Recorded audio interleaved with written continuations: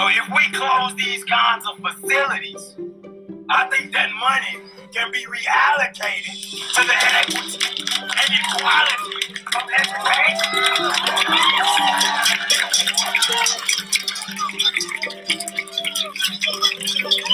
I think that money can go to funding extracurriculars. Off the street. Out of trouble. There's something positive to do with their time. I think that money can be used for art programs, tennis programs, music, soccer, jazz, what have you.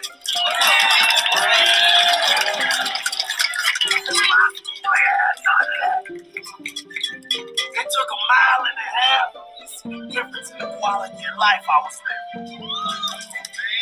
I shouldn't have to travel a mile and a half to be able to find a better opportunity. Dang. Tell it! We sorry! We I sorry! grew up just down the hill from Northwest, where violence was the norm. That's what the hood entails. And that lack of extracurriculars, that lack of programs, drive kids like me into situations like that. So if we close this here workhouse,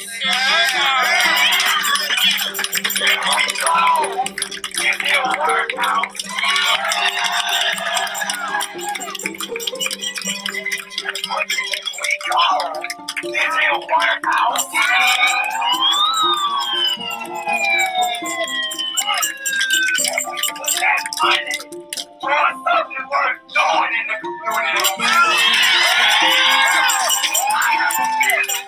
That is all for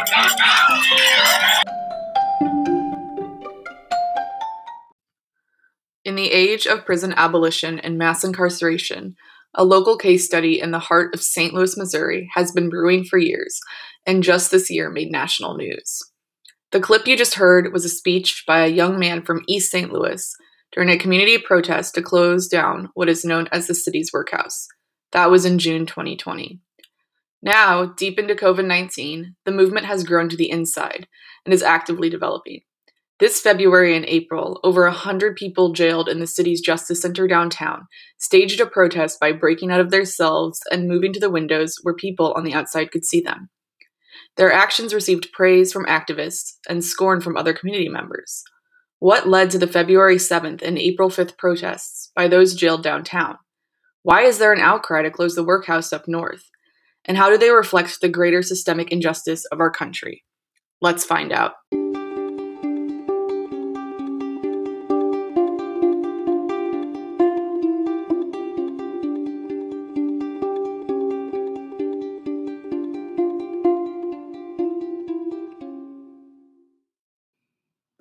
Before we get into the history of St. Louis jails, it is important to pause here and remember a few things about jail and constitutional rights.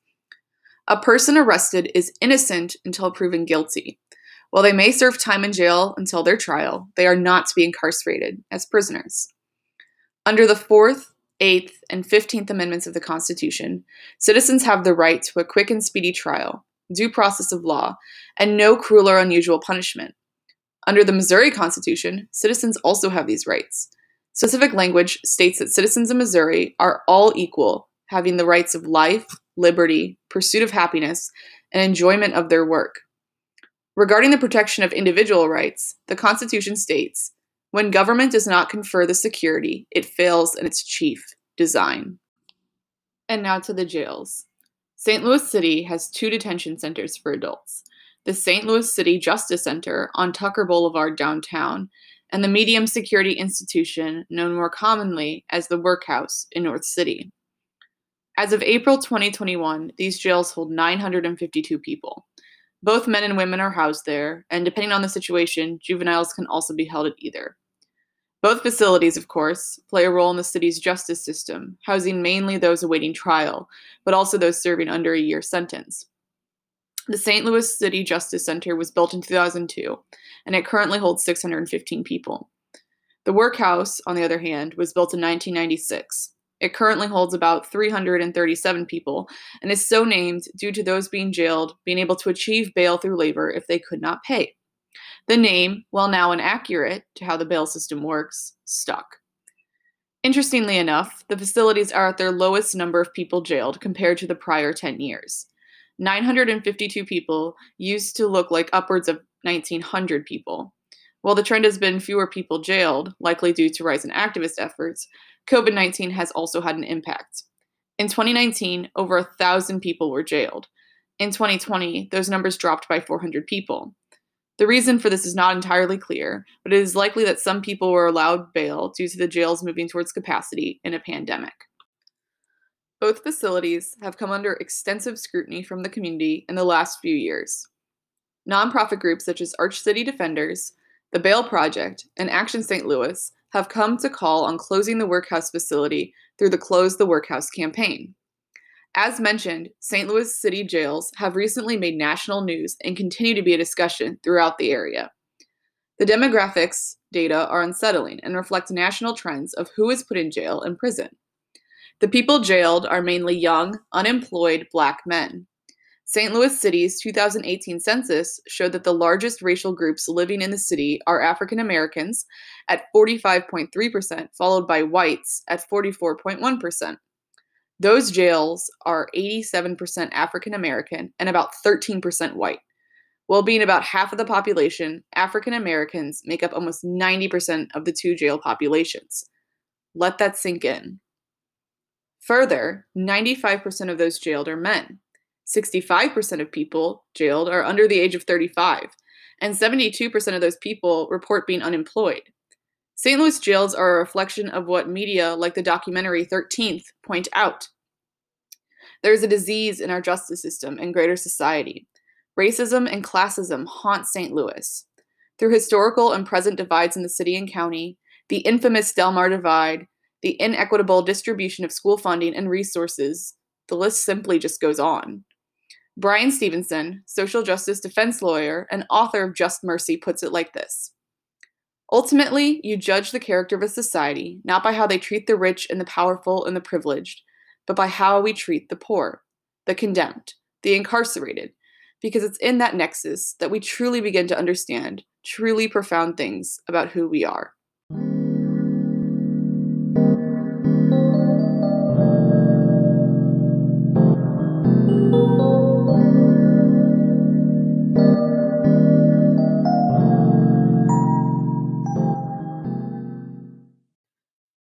Red flags of the jails include complaints about the physical conditions, such as overheating or cooling, mold, illness, lack of mental health services, rodent and insect infestations, and verbal and physical abuse. While no one should be treated poorly in this way, it says a lot about the culture of what we think of people who enter jails but haven't even had a trial or been yet convicted. In contrast, the city government has historically claimed that the facilities are up to date and standard. There is sufficient data, however, to at minimum question how those jailed are treated, especially when no one is looking. In the past few years, Arch City Defenders, a nonprofit legal aid group, has shed light into life inside these facilities. Here is the experience of Anthony Tillman, who is currently jailed at the St. Louis City Justice Center, as recorded by Arch City Defenders in March of 2021. This is one of the nurses that told me that they don't help me here to bathe because it's not a long-term care facility. So I'm still not getting help with bathing. I haven't had a shower since I got arrested October 5th. It's not right, inhumane to let somebody in a wheelchair suffer like this. I had home health care when I was at home, so this is what we're trying to let the judge know, hey, this guy needs to, get back out so he can have his home health care, help me bathe and groom and get dressed and all of that. It's hard trying to do that on your own when you paralyzed, As he mentioned, Mr. Tillman was stripped of the support he needed, as well as basic human dignity. Arch City Defenders represented him and were able to get financial compensation. but it is key to remember that standard, humane care required a lawsuit, publicity, and exposure of the facility. This kind of abuse appears to be common in these facilities and has only been further unveiled as the pandemic has progressed. As COVID-19 has spread throughout the country, those in St. Louis City jails are facing the pandemic unprotected and behind bars. Although I cannot speak to the specific realities of those in jail, those who work there, as well as those who are jailed there, are vocalizing safety violations. People are exposed to the virus without the same protections of those on the outside, all while waiting for a trial. The following clip is from a detainee at the Medium Security Institution, aka the Workhouse, from this year. We did a number of things. We deal with poor and unfair conditions of the building and, maintenance and things of that nature.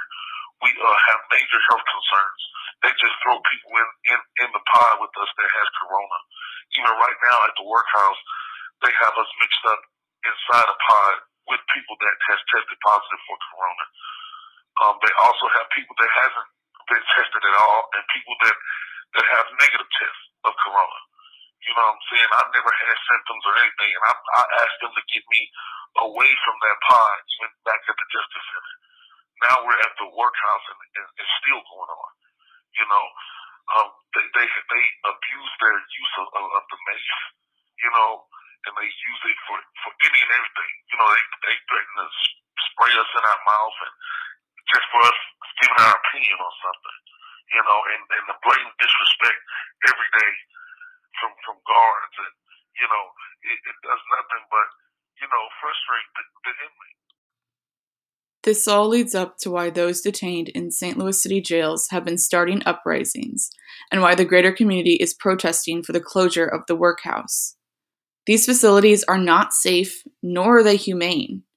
A former employee of the city, who has since resigned, puts her experience working there like this. I was a case manager at both City Jail and Workhouse, and I resigned in July due to the conditions of the jail and not taking actions for COVID, which they put myself at risk. When I was teaching a class, it took the detainees to tell me that the guys that was in my class was back in the unit being because of COVID. And the same unit that other clients were, they have taken no steps. It's a joke. Administration doesn't care, and when you state them, they attempt to target you. I have never in my life seen so much inhumane treatment. Also, the superintendent at the workhouse tell the CEOs how to beat and hit the detainee. I have never seen inmates being cursed at and all kinds of things. I tried to report it.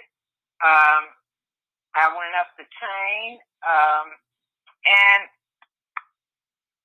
I was a target, but they didn't know that I had resigned already because this was bound to happen.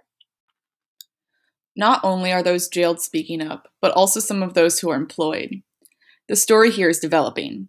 While efforts move towards success in closing or reforming these facilities, the daily struggles of those jailed are continued.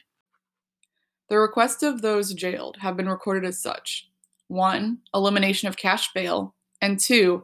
Access to trials within a reasonable amount of time. The main way to get out of jail pre-trial is through cash bail.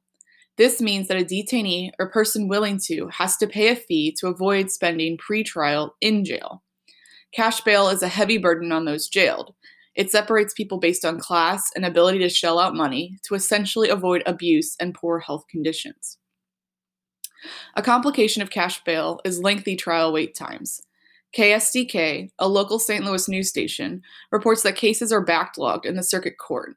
It is so bad that this year, former Mayor Lyda Krewson created a task force to look into why there's such a backlog. There's no perfect answer to why this is happening. The system simply is not working to provide justice. Rather, it is taking its own citizens, putting them in awful conditions, and then forcing them to wait long periods of time simply because they can't afford bail. This is not justice. This is abuse. This is how we treat the condemned, the incarcerated, and truly, truly, it says something about who we are.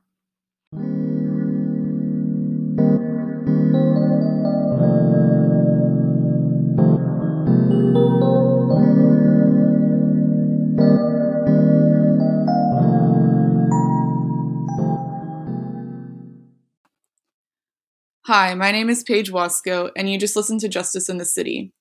I created this podcast for my Rhetoric of Incarceration class in spring 2021 at Coe College. Thanks for listening.